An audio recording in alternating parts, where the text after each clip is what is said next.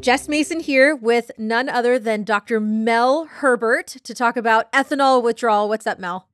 Not much up. I haven't seen many of these patients over the years, so this will be a bit of a challenge.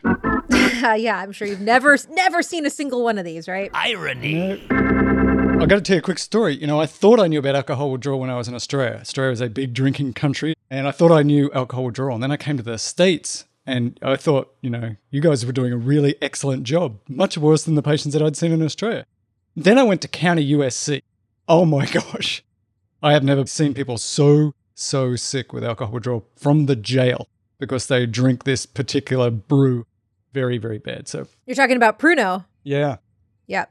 really bad withdrawal. Yeah. So lots to talk about. There is. So C3, as we know now, is comprehensive core curriculum. So we're going to attack this from a core curriculum perspective, meaning we're going to cover this from the basics for the new learner in the emergency department. But we know that you seasoned folks out there are listening as well and can add in your comments and expertise, and we encourage that on every single episode of C3.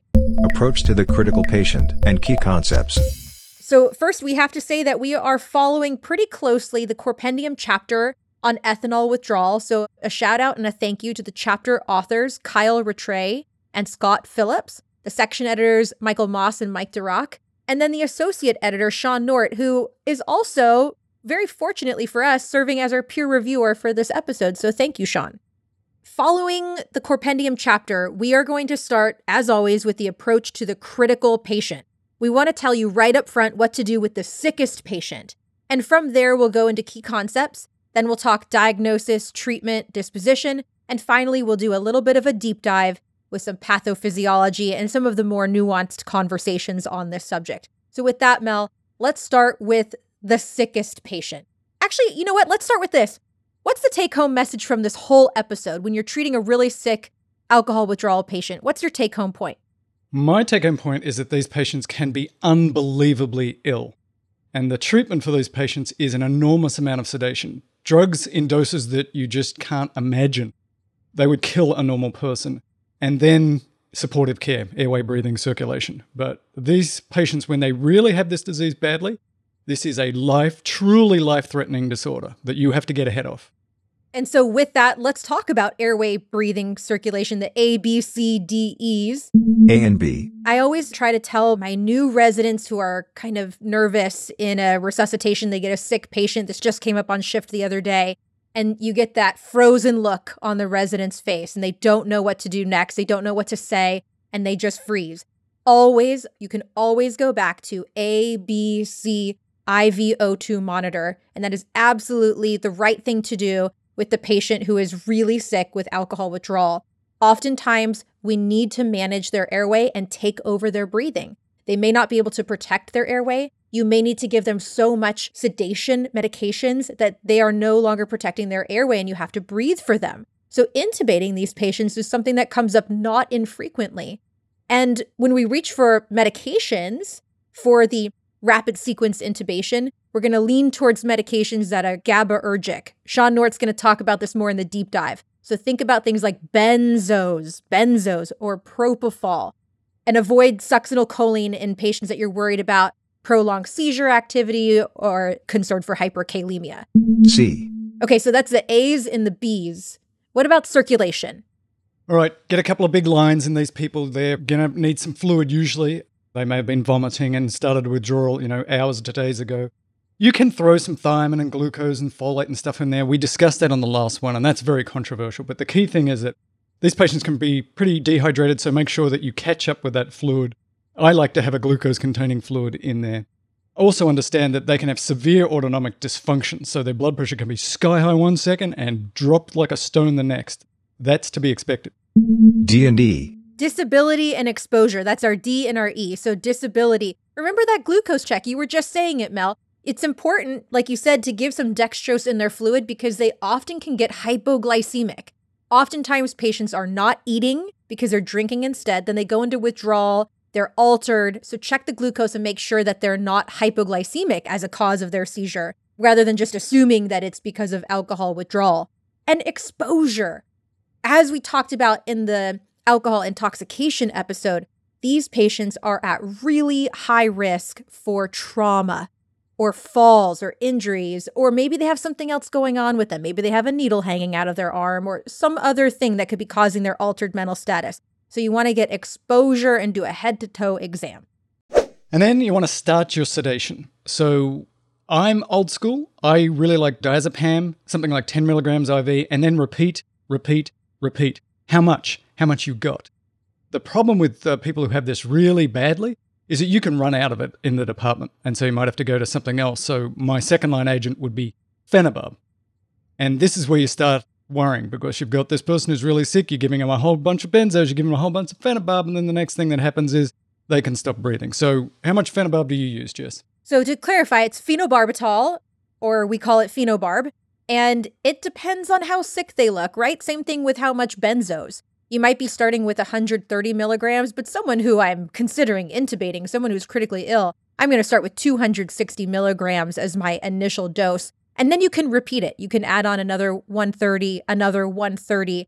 Now, once I've given 260, 130, 130, I'm probably going to start going the benzo route because I know I've got a good phenobarbital load in that patient. As if I started with phenobarbital from the beginning. So, and like you said, I think it's okay. Once you've gotten a lot of benzos, go to phenobarb and vice versa. And there's another option for sedation, and that's propofol. It's actually a great option for an intubated patient. And so you can start them on a propofol drip. And again, we'll save the nuance and pathophysiology and all that good stuff about GABA and NMDA for Sean Nordt's explanation. Yeah, and there's a bunch of other meds we're going to talk about later, and there's also lots of controversy here. So already there's lots of people that are screaming at us that we've already told you to use the wrong benzo. So it's very exciting. We'll talk more about it. Definitions. Now, we talked about the really sick patient with alcohol withdrawal, but we actually haven't even defined it yet. So we need to talk about ethanol or alcohol withdrawal. I'm going to use them interchangeably. People could yell at me later for that.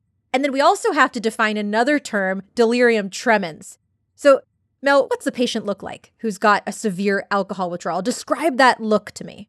I'm thinking of a particular patient that I had from the jail who initially was talking and then within 10 minutes was profusely sweating and confused. Blood pressure was skyrocketing, systolic over 220. And then it would, go down to like 90 and the nurses were very confused. What's going on here? And then he started seizing and we'd already gotten lines in and we'd already started treatment. And he's seizing and we're getting the airway equipment ready. So this is like terrifying. This person was talking 10 minutes ago and now is profoundly unstable, is going to need an airway and is seizing and I can't stop the seizures. Terrifying. And I'm sure this patient looks sweaty and maybe vomiting and shaking, seizing. So that's like on the severe end, right? And then there's this thing called delirium tremens. But I think rather than dwelling on a definition of delirium tremens, you pointed out, Mel, that delirium tremens is just the severe side of alcohol withdrawal. It's the severe end of that spectrum, right? Yeah, so alcohol withdrawal is a huge spectrum from I'm just feeling a little bit anxious and I got a little bit jittery to you're seizing and you're dying. And is that how you pronounce it? Because I always have pronounced it delirium tremors, but it's clearly not spelt tremors. And so I think I've been saying it wrong for 30 years. I think a lot of people make that mispronunciation because they get a tremor, right? Or the Exactly. the little That's what I hand thought. tremor. I guess that's known as rum fits. But the little hand tremor, that's what they feel. They have a tremor. They feel anxious. Their heart's a little bit fast. And so they call it delirium tremors, but it's actually delirium tremens. So I don't know why, but that's what it's called. When does that start? Because I have always just thought of it as they're the really sick people. And I've never thought, where's the moment in time along the spectrum that they go from having bad withdrawal to this delirium tremens? Yeah, and sort of who cares, right? Because it doesn't really matter, right? It doesn't really matter. But definition-wise, following the Corpendium chapter, they define it as severe alcohol withdrawal with an alteration in the patient's ability to interact with their environment, okay? So now the patient is basically, it's altered mental status. They're not able to interact with you, with their environment. And they also say there could also be cognitive, perceptual disturbances that are not accounted for by another medical or psychiatric condition. So the severe end of alcohol withdrawal, which can be fatal if not diagnosed and treated promptly. And we should say there's nothing in there about an alcohol level. Like patients can withdraw and have substantial withdrawal, very, very sick withdrawal, and have really high alcohol levels because they live at super duper high alcohol levels. So the alcohol level really doesn't help you very much. If you have an alcohol level of 600 all the time and you drop down to 200, which for most people would make you unconscious, you can start withdrawing. So the alcohol level is not particularly helpful. Scoring tools. There are a couple of scoring tools that I want to mention here in the key concepts section. It's the CIWA score and the SUSE score. CIWA is Clinical Institute Withdrawal Assessment Scale, and SUSE is Severity of Ethanol Withdrawal Score. It's important to know that these exist. It's important to know that you can use them to sort of give a rating of how severe their withdrawal is. But to be honest, Mel, I have never stood at the bedside of a sick patient with alcohol withdrawal and said, whoa, hold the lorazepam until I calculate this score. Like, no, you stand at the bedside and assess the patient, and the score doesn't even actually matter until kind of later on if it's going to help you make a decision or give sort of an objective assessment of how severe that patient is. Do you agree? Yeah, frankly, I didn't even know that these existed. I mean, you kind of knew that they existed, but I just never used them. So it's just not part of my armamentarium. But I think it could make sense, particularly if you're in a lower resource setting and your nurses are going to give medications while you're seeing 20 other patients, and it gives them some guide as to how much stuff to give at particular sort of points along the spectrum. But personally, I never have used them. Yeah, I don't use it either. I think the way it is used is, as you have described it, there are order sets that allow sort of a nurse to go do a bedside assessment using one of these tools and then administer an amount of a medication based on that score. And we'll talk more about this in the deep dive about the CIWA versus the SUSE. Know that the CIWA score has a lot of subjectivity. And so the authors of this chapter lean more towards the SUSE score if you're going to use one of these scoring tools. Common pitfalls. And finally, common pitfalls. I think we hit this, Mel. The key thing here is that these patients are really sick. And the biggest pitfall I've seen is under-treatment. You know, like you mentioned in your example, that patient really spiraled down the drain very quickly. And if you're not at the bedside to recheck that patient, it can get really bad really fast. Yeah, and you said the other important things. Think about trauma. Think about, is there other infections and other stuff going on? These are really high-risk patients. But the biggest pitfall is the one you said, in my experience, is that people stop giving the medications because they've given so much. They just are freaking out. You've given how much benzo? That's not compatible with life. Stop. But the patient is still like really sick. Don't worry about the usual medication doses here. You just give them until the patient is calmed. And if you have to take their airway, sometimes you have to take their airway. Chapter 2. Diagnosis and Treatment. Let's talk about the diagnosis of ethanol withdrawal. We talked about this in the last chapter. We really focused on that severely ill patient. But there is a huge spectrum here. Mild symptoms. Let's start with the mild ethanol withdrawal patient. What does that look like, Mel? That looks like somebody who's a little anxious, maybe got a little mild tremor, maybe they can't sleep properly, maybe they got a little bit of sweating and they just don't feel very good, a little nausea, a little anorexia. So really mild, just like mild. Right. They're still talking to you. Moderate and severe. Moderate and severe. How do they progress to more severe ethanol withdrawal? Clinically, what do they look like? Yeah, and this is definitely a spectrum. So you can start to get that tachycardia, the hypertension, that autonomic instability. They may even develop a fever, but if you've got a fever, obviously you're thinking about other stuff as well. And then they can start to have hallucinations. These are usually visual, not usually auditory, but they can have all types of hallucinations in my experience. And then as they get worse, that autonomic instability gets worse and worse. And then the agitation gets worse and worse. And then they get altered. And then they start seizing. And then they're sweaty. And then all hell breaks loose like we described in the last chapter. Treatment. All right, so that's what they look like. Now let's go into more detail on treatment here. And as we discussed in the last chapter, the common pitfall that we want to avoid is under-treating, right? We want to make sure we're adequately sedating the patient. And I have to mention, I've also seen this go the other direction, where I've seen residents actually start to treat withdrawal in a patient who's still intoxicated. So if you're not sure and you haven't seen enough cases of this, go get someone more senior than you to lay some eyes on the patient. But usually it's the first one, where you're not giving enough medication to adequately sedate someone who's withdrawing. And the biggest pitfall is understanding that this is a dynamic process and you need to reassess and reassess and reassess what was true 15 minutes ago may not be true now. So continual reassessment of this dynamic disease. Medications. Let's go through some of the actual medications that are options and the pros and cons of them, starting with the benzodiazepines. Benzos. Which one is your go-to, Mel? I like diazepam, Valium, because that's kind of what I grew up with. So the dose of diazepam, Valium, is 5 to 10 milligrams IV, and then you can repeat it every 5-10 minutes until, you get to where you need to be. They don't recommend IM diazepam because it's got sort of variable absorption. And this has got a pretty fast onset within about a minute and a long half-life because of all of its metabolites. We're talking about 20 hours. I always like to hear the toxicologists scream at each other about which is the correct one. And they know so much about the pathophysiology of these drugs and everything. But I like diazepam because I'm used to it. It works really well. It's got all these metabolites that gives us this long tail. And so I like it because I like it.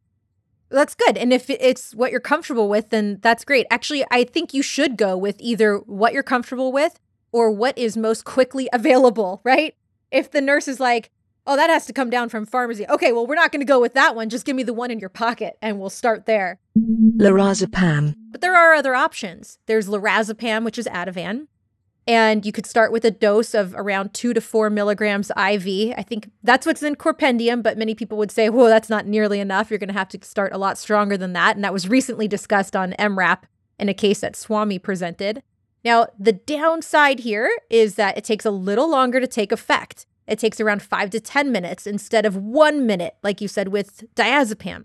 And the half-life is a little shorter. For lorazepam, the half-life is around 2 to 6 hours. But for Valium or diazepam, it's 20 hours. So that's really going to stay on board a long time, which is a good thing in someone who's pretty sick with ethanol withdrawal. Midazolam. The third option is midazolam, which is Versed.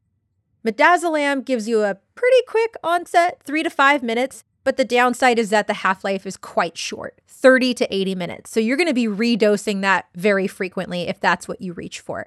And again, whatever the nurse has in his or her pocket, just give that one and then worry about your subsequent doses later. And then you can make a more thoughtful decision about which benzo and why. Yeah, and you can mix and match as well. Again, sometimes the tremendous dosing you've got to do here. And if you run out of one, go to the other one and then go to the next thing. Just keep it going if you need to. Phenobarbs. So phenobarb, what about phenobarb? Now, this is something that I find really interesting because 30 years ago, when I came to this country on a boat, I'd never used phenobarb for alcohol withdrawal. I didn't even know you could. And at UCLA, I did my residency there, and we never used phenobarb. And then 10 years later, when I moved to USC, they started with phenobarb. So what's your experience with phenobarbital? Yeah, I trained somewhere that all started with benzodiazepines. And then when I started working at UCSF Fresno, phenobarbital was a very common option there. And once I became comfortable with it, I really started to lean on phenobarbital. And it's okay to mix and match if you have to, right? If you start with one, but then have to switch to another. But actually, I've become very comfortable treating with phenobarbital. 130 to 260 milligrams IV is a good first dose. And in that sicker patient, you're going to go for the higher dose. And the good thing about phenobarbital is it has an incredibly long half-life. I mean, we're talking days. So it may take a little bit of time to take effect, but the half-life is so long. So for many people, that's a reason why phenobarbital is going to be an agent of choice. And okay, let's say, Jess, you've given them lots and lots of benzos and you've given them lots of phenobarbital. Is there a max dose of phenobarbital that the compendium talks about? They actually don't give a maximum dose in the compendium chapter. You can redose as needed. And in my experience, though, I'll say that if I start with 260 and then I give 130 and then I give 130, and if I'm getting to the point that I'm redosing it that frequently, then I'm probably going to add on a benzodiazepine as well to see if they start to respond to that a little bit better. That's my practice. Yeah, and I've seen people who use a lot of phenobarb basically say, well, once I get to 1,000 milligrams over a reasonable short amount of time, I'm definitely adding something else because that's a lot of phenobarbital. So I don't know. Again, we'll have to have the experts weigh in the comments section. Yep.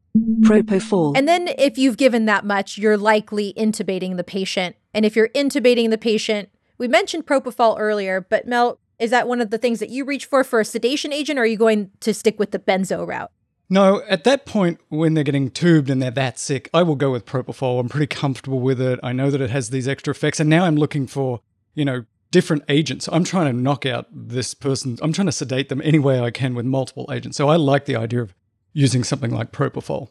Yeah, and it also has the benefit, as does benzodiazepines, of having some anti-epileptic properties to help treat the seizures that the patient's probably having. Ketamine. Now, ketamine. I never used ketamine for withdrawal. Have you used ketamine for withdrawal? I have used it in severely agitated patients and just to gain control over the situation. But no, it's not really my go-to for just treating withdrawal unless agitation is a really major component that needs control right away. Otherwise, it's not. The authors do mention it as an option here for refractory, severe alcohol withdrawal, but it's not something that's my go-to option. Yeah, and I did a quick literature review on this, and there is a number of small papers that basically say we gave a lot of benzos, and then we gave a little bit of ketamine, and that seemed to smooth people out. These are very small studies. These are sort of not even case control studies. They're just like Mikey Likes It papers. I haven't found a big study that's looked at this, but that's certainly an option, particularly if they're agitated. And a lot of people in the discussion sections were saying they like it because ketamine doesn't generally take away your airway. So if you're using lots of benzos and you really have not many resources and you want to try a little ketamine to smooth them out, that seems reasonable. The other thing I should say is that one of Billy Mallon's pearls for looking after these patients was to give them a little antipsychotic as well. A little tincture of Haldol can sort of smooth them out a little bit and maybe help manage that patient who's getting a bit psychotic.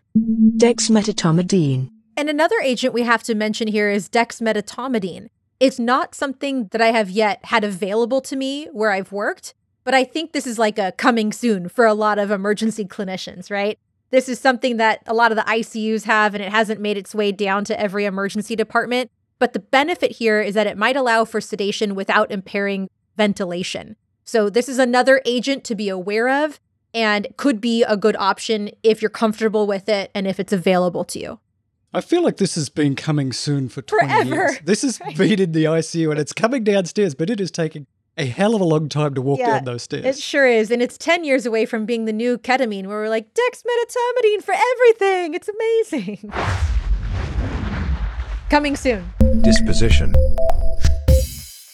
Mel, let's talk disposition. This is, I like to say it's easy when it's easy, and then everything else is the gray zone, right? If they're intubated, they're going to the ICU. That one's easy. And if they've got mild withdrawal and you give them a dose of whatever, benzo or phenobarbital, and you discharge them, that's easy. It's everything else in the middle that really does get a bit tricky here. Yeah, I totally agree. A little mild withdrawal sometimes doesn't need any pharmacological intervention and they can just go get followed up, or you just give them a little bit of benzos for a day or so. And up the other end of the extreme, it's easy. But so much of the disposition depends on where you work and what your resources are. So if you have a patient who is very well off with lots of great health insurance and can go to a Malibu clinic and go into drug rehab, great, you can just send that person there. But if you work at a county hospital in the middle of California, you might not have those resources, Jess. Yeah, I will share my experience here. And I've really worked more on the county side where patients don't have really anywhere to go or any options. And they come in with some withdrawal symptoms, and a common practice is to try to get their symptoms under control so that they're well enough to go home. And then they can try to set up some resources for themselves and talk to the social worker about outpatient resources. But inpatient rehab has not been an option anywhere that I've worked so far. So a reasonable option for mild withdrawal is to treat them with something like phenobarbital or a benzodiazepine, either as a single dose, something like Valium, which is long-acting, or a taper of chlordiazepoxide or lorazepam, and then just reassess how they're doing, and then hopefully discharge them so that they can go home and seek that help that they are looking for if they're truly wanting to quit drinking. Now, back in the day, we used to do these tapers of chlordiazepoxide. Is that how you pronounce it? Man, it's been so long.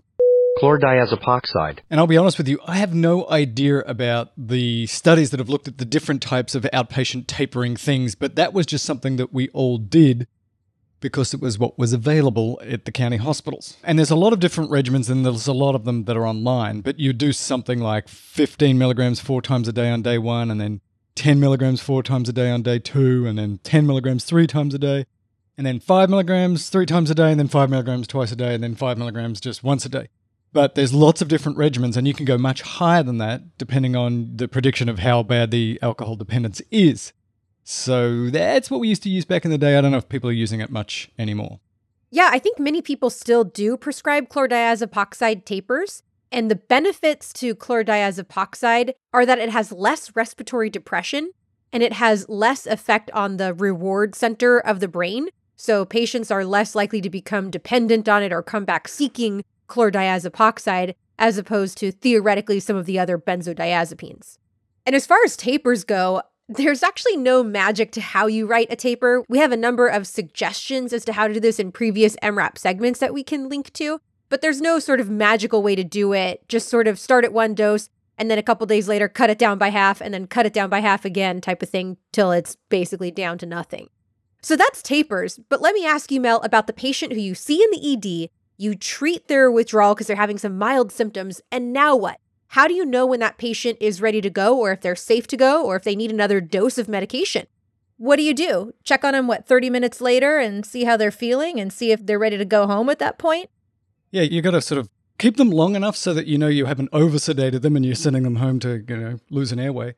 But not so long that it starts to wear off, and it depends on the agent and it depends on where you work. And this is really difficult. You're intervening at a moment in time for a disorder which is chronic. Yeah. I mean, alcoholism is a chronic disorder, and you're intervening at one moment. And if you do not have outpatient services, it makes this really difficult and lots of recidivism. And you just make sure you tell the patient, if you're getting worse, you come back. We're open 24/7. This is a very serious disease you have, and we're here to help you, even if you can't get help as an outpatient.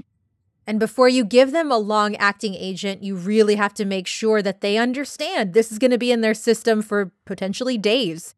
And so are they really wanting to stop drinking? Because if you give them that phenobarbital or Valium and you discharge them, and then they fall out the wagon, start drinking again, they might get overly sedated. So they really have to know that before you're going to treat them. I mean, the patient also has the agency to make that decision themselves too. If they say they genuinely want to quit, I'm not going to stand there and say, well, I don't trust you and I'm not going to treat your alcohol withdrawal because you're going to start drinking again. No, I'm going to err on the side of really trying to help them get through the withdrawal. And if they're trying to get sober, I want to help them try to be able to do that.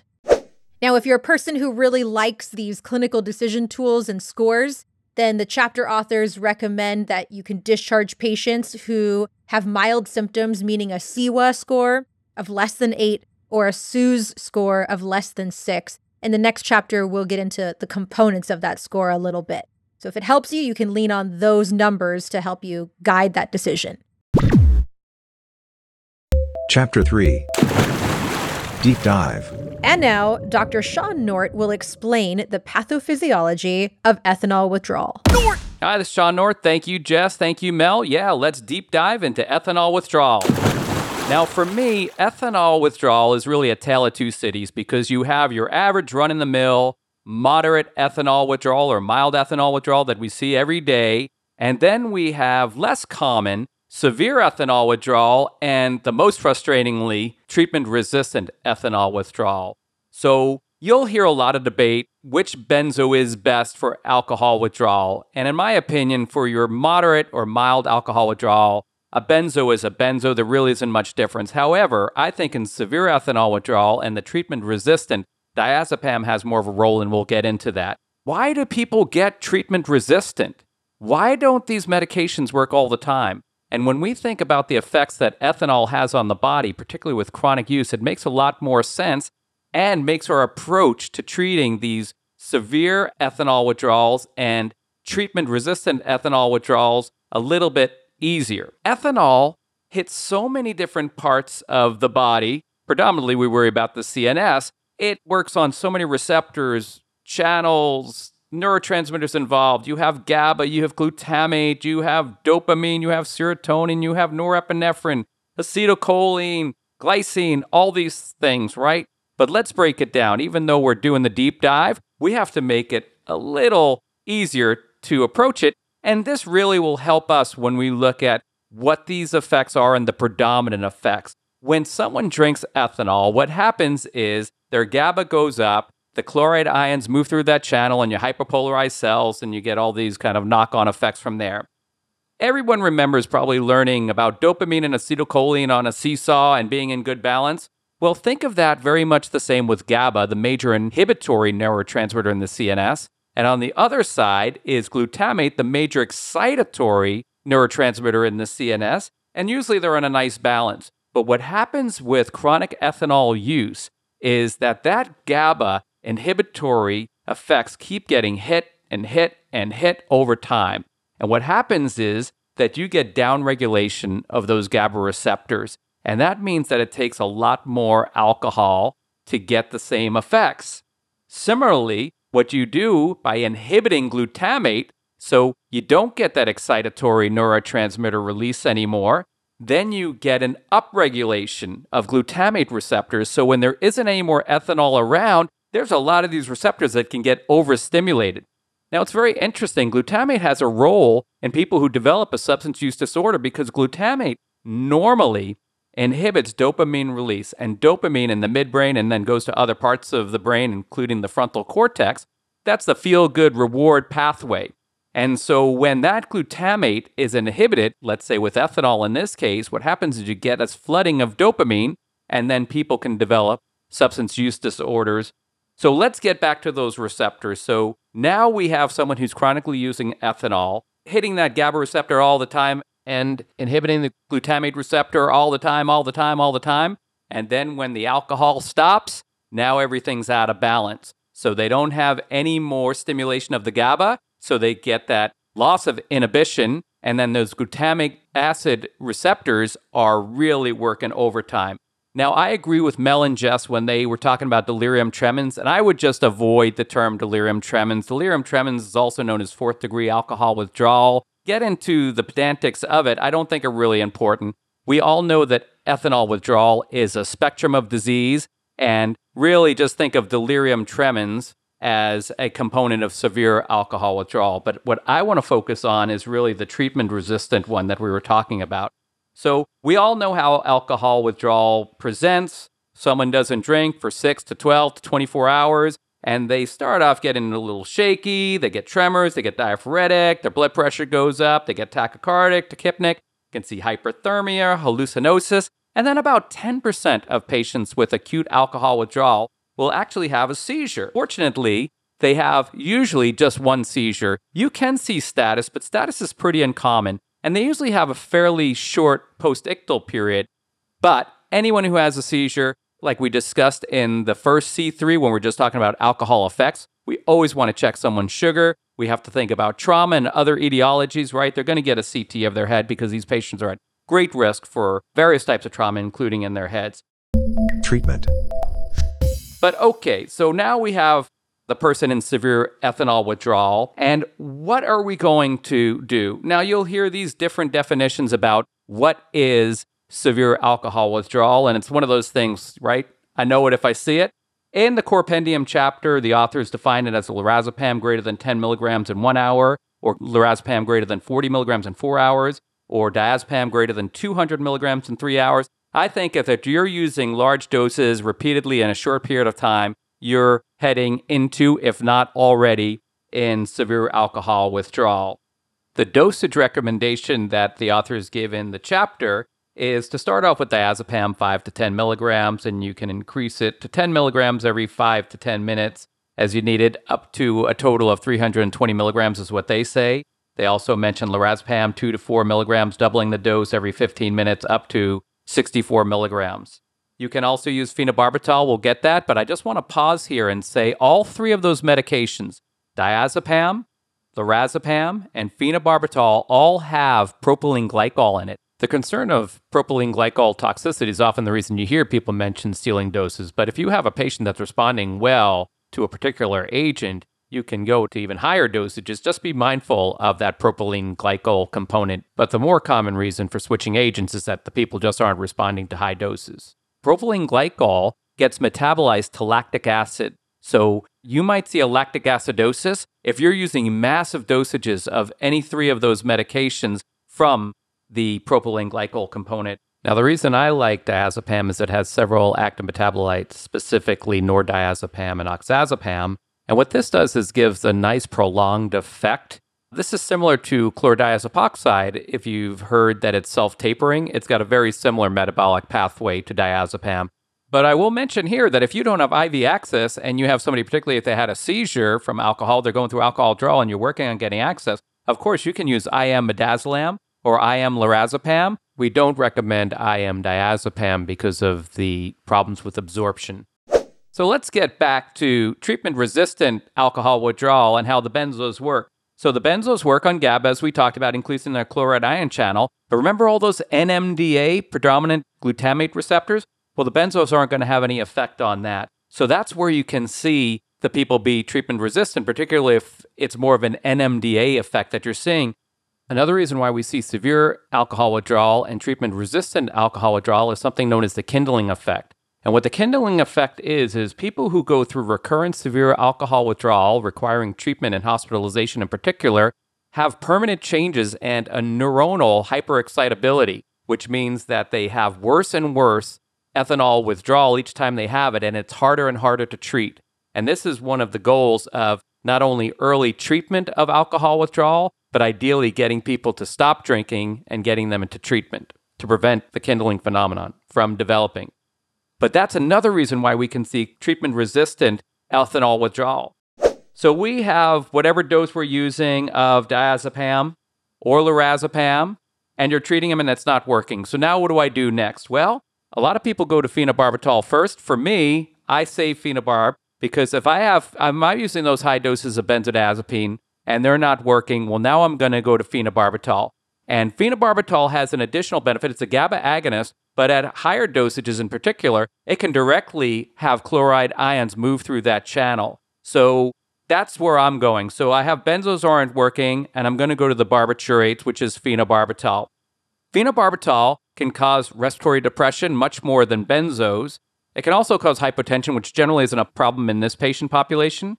But for me, if I'm going to phenobarbital and they already have a lot of benzos on board, I'm intubating them. That's kind of my threshold. Now, Jess had mentioned the dose of 130 milligram to 260 milligrams of phenobarbital. That's traditional dosing just based on how it's available. Phenobarbital injection package at 130 milligrams, and you could double that. Now, those are just kind of the standard dosages, but they work quite well with people.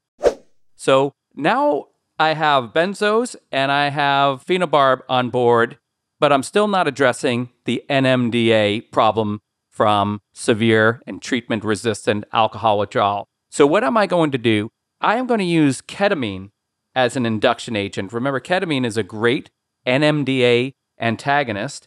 Now, you could use propofol as well as an induction agent, or you could use etomidate, but I think this is really a great role for ketamine, and we're going to start treating those NMDA receptors. Now, in the chapter, they do mention that you could use an infusion of ketamine at 0.3 to 1.6 milligram per kilo per hour. I generally don't put people on a ketamine infusion for this indication, but okay, give them the ketamine, 1 to 2 milligrams per kilo as an induction agent, and then what am I going to keep them sedated with? Well, I'm going to propofol. Propofol has a lot of good benefits, in my opinion. It is an NMDA receptor antagonist. It also works on GABA. It's short-acting, so when they're over the hump of this, that they can rapidly shut it off and wake the patient up and extubate them. And it also can decrease blood pressure, and that can be a benefit too, because our patient, particularly if we give them ketamine, we might even see their blood pressure get higher because of that. So there's some therapeutic benefit from the cardiovascular effects of propofol. Another agent that you could consider using is dexmedetomidine. Dexmedetomidine is an alpha-2 agonist, so it's like clonidine, and there's data to support its use in alcohol withdrawal. Most EDs that I know of don't have dexmedetomidine, although I think that there's more and more that are getting it. So I like propofol because if they start on propofol, I think that it's really good. If you did have somebody who already had a couple of seizures, propofol is actually very good for that as well. And the ICU is probably going to switch them at some stage if they're on propofol because of the concern of propofol infusion syndrome. So I'll say, okay, I start off with propofol, and anytime they want to convert the patient to dexmedetomidine, if they choose that as an agent, I think that that's an appropriate drug choice. The dexmedetomidine also has the benefit of also decreasing blood pressure because it's an alpha-2 agonist. So you can see a lot of these sedative agents are hitting a lot of different receptors, but also having some benefits from a cardiovascular standpoint.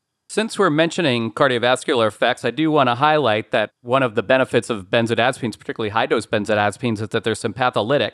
When those people are in their sympathetic overdrive with tachycardia and hypertension and diaphoresis and everything else, those benzos are working real well on that. So, okay, now we have our patient that we've exhausted our benzos, or at least given them super high doses of benzos. We've added on our phenobarbital. We've given ketamine for induction. Maybe you're considering an infusion of that.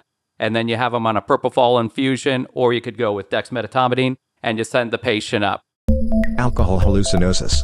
Let's talk about some other scenarios. What about alcohol hallucinosis? So it's estimated about 25% of patients will have alcohol hallucinosis. So how am I going to treat these? As you've probably seen, they can be treatment resistant just for the hallucinosis from benzos, but of course I'm going to start with benzos, and sometimes it works and sometimes it doesn't. If it doesn't, I'm going to a butyrophenone, so it's either haloperidol if you have droperidol available to you, and this really works quite well. Now you'll hear there's concerns about the seizure threshold being lowered with butyrophenones. I think the risk of seizure threshold being lowered is much greater with phenothiazines than butyrophenones, so I would stay away from the phenothiazines. And these patients have been treated with benzos, so you can see that they've been prophylactically at least got some benzos on board, and hopefully that would minimize any chance of a seizure that occurred. But they could have a seizure just from the ethanol withdrawal itself and have nothing to do with the butyrophenone. Of course, they're usually tachycardic, so it makes the risk of torsade less common, and the QT prolongation doesn't happen really all that often, but of course you're going to monitor for that as well. But I find that that's a really good approach for treating that alcohol hallucinosis. Thiamine deficiency.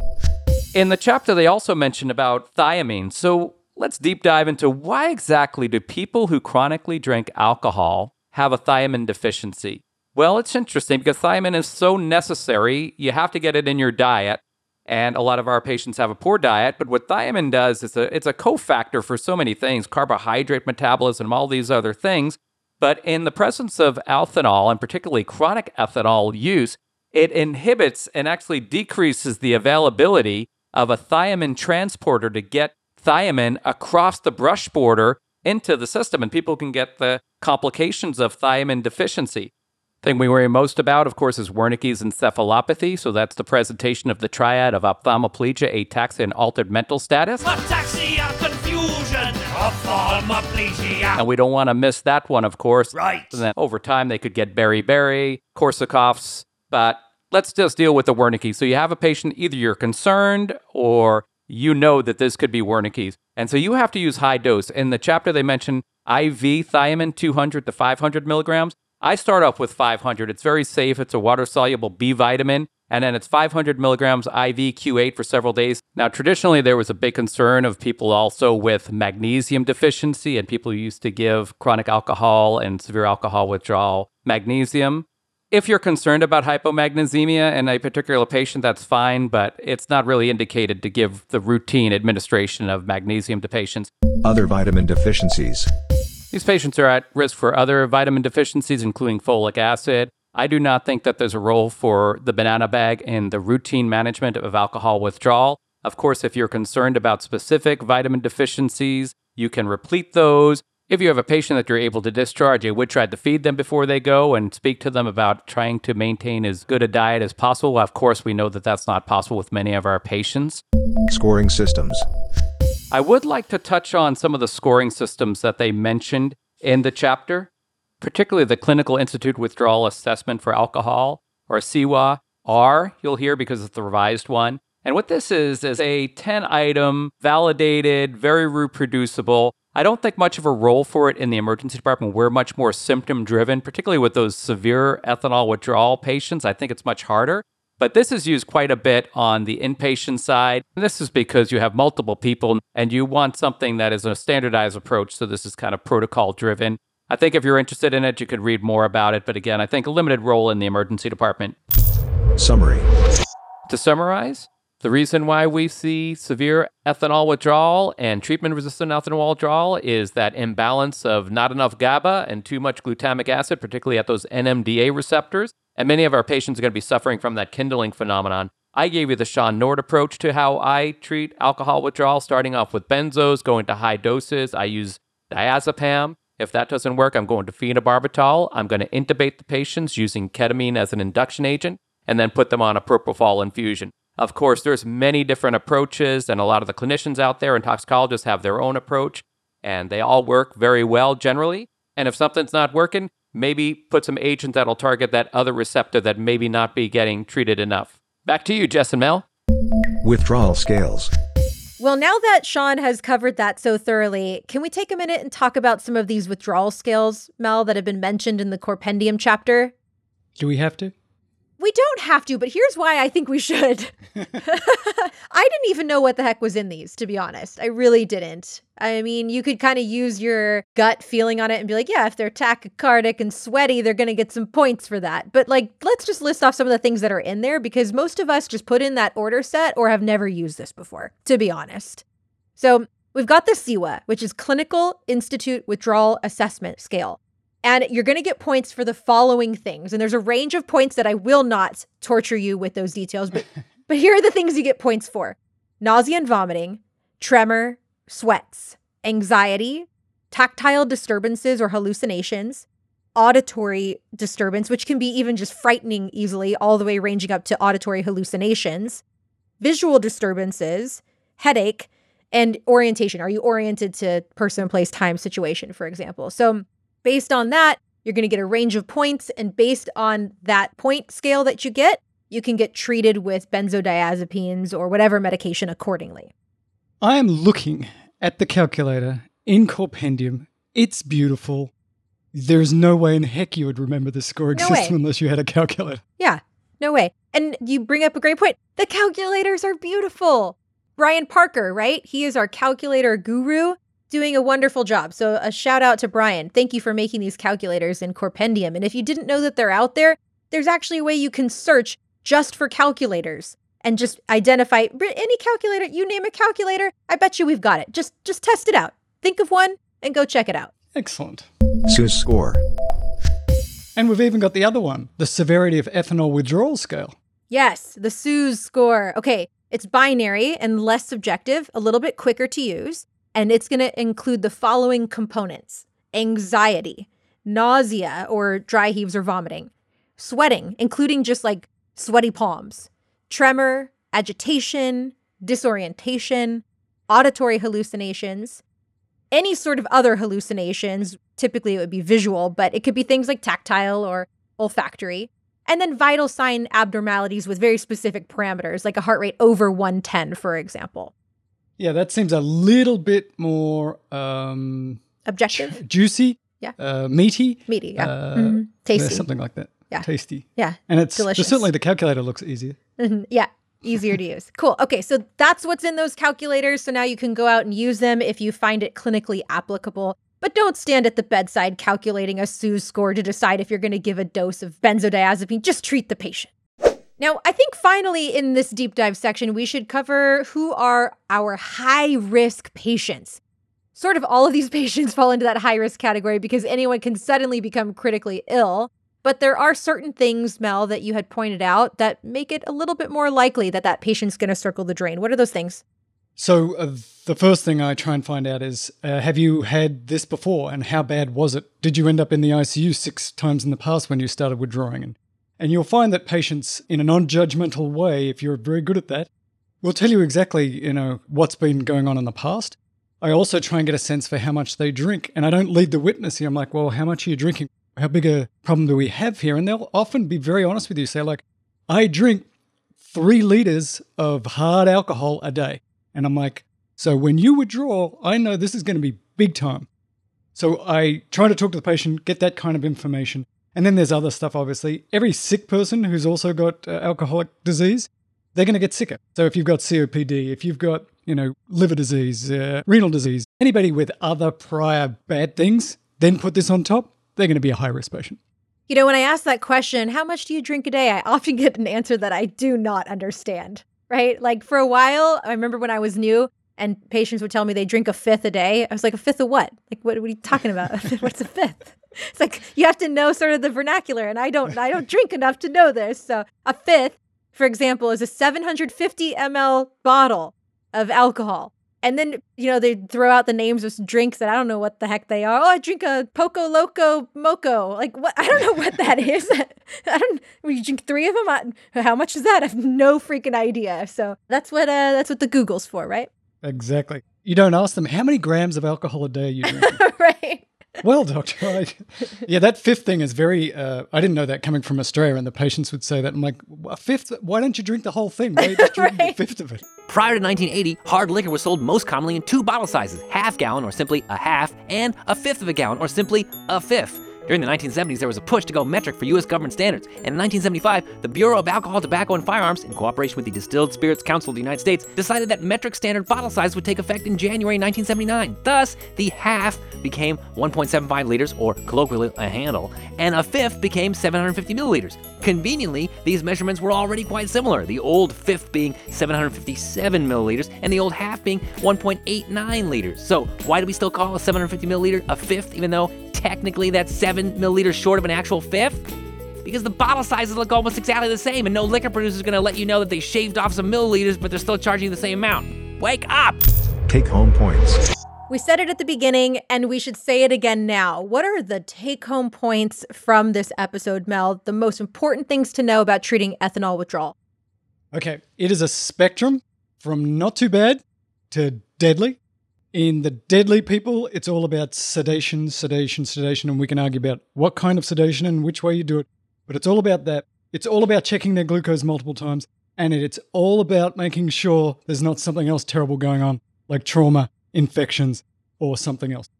You can be withdrawing from alcohol and have another condition or 6, so be vigilant. And I just realized what I said. Poco Moco Loco, translation, little crazy booger.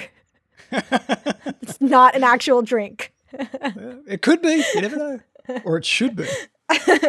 You can pick your friends, and you can pick your nose, but you can't pick your friends' noses. Now you can enjoy the refreshing taste of Poco Moco Loco. Try Poco Moco Loco. Poco Moco Loco. Drink responsibly. It's time for Big Stew with a little review. Thank you, Jess. Thank you, Mel. Thank you, Sean. That was fantastic. Alcohol withdrawal is something that all 4 of us on this C3 episode have had quite a bit of experience with. And I think that you can hear that coming through. We're quite anxious to share our perspectives about this. It made quite a clinical impression on me, as it did with Mel when I first saw some of my most severe cases and recalcitrant cases. And I'm definitely from the day when we actually put up alcohol drips fairly routinely on patients in alcohol withdrawal, although we don't recommend that anymore. So for the first 10 minutes, I'm going to give kind of the long version of the review mixed in with some of my perspectives. And then in the last minute, 40 seconds or so, I give the straight goods, the straight rapid fire review. So let's start off like Jess and Mel did with patients that have this severe and really scary, life-threatening forms of alcohol withdrawal. That case that Mel described was emblematic of that. And when it comes to the management of these patients, we have a watchword, and that watchword is sedation. They need to be sedated. And we all know that that's the key to the management. Now, it was mentioned that a common problem, or the most common problem, is not sufficiently sedating these patients. And I think that's true, but I want to put a little more context to that and give a little bit of history behind how things have evolved. If you look back a few generations, patients with alcohol use disorder were really marginalized by the medical community. And when you talk about some of these serious withdrawal syndromes like delirium tremens, these really fell within the purview of the psychiatrist. And often these patients were cared for in environments where there just wasn't the necessary medical care. Patients with chronic alcohol use disorder are extremely high risk, and we totally appreciate that now. But when these patients had severe withdrawal in these suboptimal environments, it was always an issue of under-sedation. They would get out of control, they would jump out of windows in their agitation, they would harm themselves and staff, and indeed, under-sedation was the problem. Now, what's happened is that over the ensuing decades, we've become much more knowledgeable and able in our treatment of alcohol use disorder. And although under sedation remains an issue. People aren't recognizing as withdrawal is sneaking up on the patients and they're getting more anxious and they're not getting sedated. People aren't recognizing. That's still a huge issue, but we do now occasionally have the problem of oversedation. Now that we have gone to a medical model of treating alcohol withdrawal, it does now occasionally happen, and I know this from many years of M&M rounds, that the patients are oversedated and that we're a little overzealous. And that's usually okay in these cases of severe withdrawal if they're going to be intubated anyway. The problem is that sometimes this happens before adequate preparations for airway and breathing are in place, and patients end up aspirating and worse. So while oversedation continues to be a major problem, and it's often not recognized early enough that a patient's in withdrawal and they need to be sedated, there is the possibility of going too fast and too furious and having an airway disaster. So what is the adequate level of sedation? I have an interesting anecdote about that, which is when I was starting out at the county hospital in Los Angeles, we'd have so many patients that were in withdrawal, severe withdrawal at the same time. I remember my attending walking around with me and saying, "Stuart, I want all of your patients to be sleeping." And it sounded like a fairly simplistic way of looking at it. But over the years, on reflecting on that, it does seem to be a reasonable statement. And so I really don't know what the meaning of sleep is when you have someone with such a profoundly disturbed rhythm and obviously this very dramatic brain-racking event going on. But patients shouldn't be looking around, getting agitated, talking, because those are all things that make it worse. On the other hand, they shouldn't be comatose with their mouth wide open, unprotected airway, and aspirating. So this is something where obviously the art of medicine comes into it a bit, and there's some subjectivity in the things that we're describing. But it's good to see lots of these cases so you can get a feel for that optimal level of sedation where patients aren't going to rapidly crash and have an airway emergency on you. You're carefully taking them down, and when they get to the point where so much medication is required that sleeping becomes a coma, well, that's the time to take the airway. And when it comes to the drugs, and to the benzodiazepines in particular, which are the drugs of choice for sedation in alcohol withdrawal, I completely agree with Sean when he touts the benefits of diazepam, Valium, for this purpose. And that's because it's important to stay at the bedside and titrate these drugs to that level of sedation, that magical level that we're talking about. And that takes vigilance, kind of a one-on-one physician-nurse-patient sort of interaction for quite a while. You heard Sean's suggestions of every 10 to 15 minutes making an assessment and giving the medication until you're at the desired point. But then there is that longer period that you get a bit of a reprieve as the drug tails its effect off slowly over time. And that's very beneficial when you have a busy department full of a lot of sick patients. It really makes for a safer situation when a patient isn't yo-yoing up and down and requiring multiple irregular doses of drugs. One other really important component of management that is very difficult to achieve in most emergency departments is providing as quiet and dark as possible an environment for these patients to be in to prevent more stimuli from escalating the situation, escalating the amount of sedation they need. I'm going to allude to this in a moment when I talk about the neuroleptics, but the bottom line is that stimulation is not what they need. Now, just consider for a moment the other end of the spectrum, the way that we treat patients with mild alcohol withdrawal. It's also with sedation. Now, as was mentioned, we don't necessarily have to treat mild alcohol withdrawal with drugs, and we can just dispo the patients home in many cases. But let's talk about the real dilemma here, when you can't decide whether or not to discharge the patients.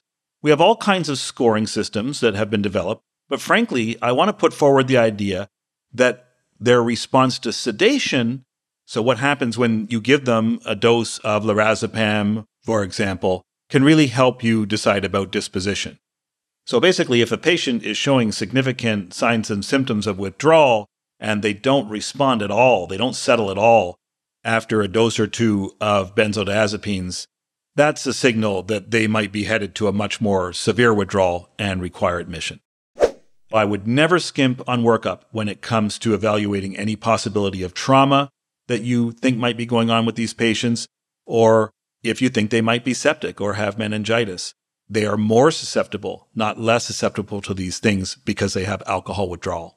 So in addition to frequently checking blood sugars, that's really important here too, as important as anything else we've said, don't skimp on the workup. I've seen people talked out of doing CAT scans on patients in severe alcohol withdrawal with the argument that they were seen talking normally and the process happened in hospital, so there could be no other explanation for why they're altered other than withdrawal. And in that circumstance, I've seen a whole bunch of subdural hemorrhages to disprove that theory. As an emergency doctor, I feel very uncomfortable every minute the clock is ticking when I have a patient who's completely altered and I don't have any brain imaging, especially a patient who's at extremely high risk for mass lesions like bleeding. And the same thing goes for patients that have a fever. Now, we know that autonomic instability and fever can be part of the severe alcohol withdrawal presentation, but again, trying to justify not doing workup for fever because it seems to be consistent with the alcohol withdrawal doesn't really make sense to me. And again, I've seen pneumonias and even worse infections, meningitis in a couple of cases missed because things were written off simply to severe alcohol withdrawal. One last thing that I wanted to weigh in on, and I know it's a really controversial subject, is the use of neuroleptic medications as an adjunct to other sedatives in alcohol withdrawal, severe alcohol withdrawal. And this is something that I have done a lot over the years, and I've noticed that it's very helpful in patients that are getting very agitated from hallucinations. Patients in alcohol withdrawal can have visual hallucinations that are very distressing to them. You can see the patients responding to these stimuli, and when you give them an antipsychotic medication like haloperidol, it can really reduce the amount of more heavy sedation that you have to give. And I felt that it's avoided intubation in a lot of patients over the years. Now, the concern about the seizure threshold, I think, is a little bit overwrought. The seizures that we see in severe alcohol withdrawal actually often do take us by surprise. They're an early manifestation, and they're usually quick and self-limited, and they're a harbinger. They predict the badness that's yet to come. Once these patients are in the hospital, they're receiving sedation, the seizures aren't really a prominent part of the presentation anymore. They very rarely seize after they're getting these loads and loads of sedatives for us. So it's really within that environment that I think it's appropriate to use the neuroleptic medications. And so although these patients can definitely take quick turns for the worse and they can have a ton of comorbidities that might play into how they present, the overall course of alcohol withdrawal, however severe, is not one that takes place over minutes. It's one that takes place over hours and days, and we can kind of map out where the patients are on that map, so to speak. And there's a wonderful diagram in Compendium that shows that, how things evolve over time.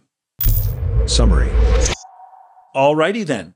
Hopefully I didn't overstay my welcome with all of my opinions and perspectives on the topic. But quick final review, alcohol withdrawal. Remember, sedation, sedation, sedation. Recognize that they're getting anxious and tremulous. The treatment of choice is with benzodiazepines, and we advocate for a regular, disciplined titration of medication until the patient is calm and settled. In some patients, that happens nicely and they go home. And in others, the doses keep escalating. We need to change to different agents, and we need to intubate them with RSI in a controlled fashion before they aspirate and suffer other complications of being in a drug-induced coma. We recommend that you check these patients' blood sugars not once, but repeatedly while they are vulnerable to hypoglycemia throughout this process. Think about rhabdo and renal failure, which these patients often develop.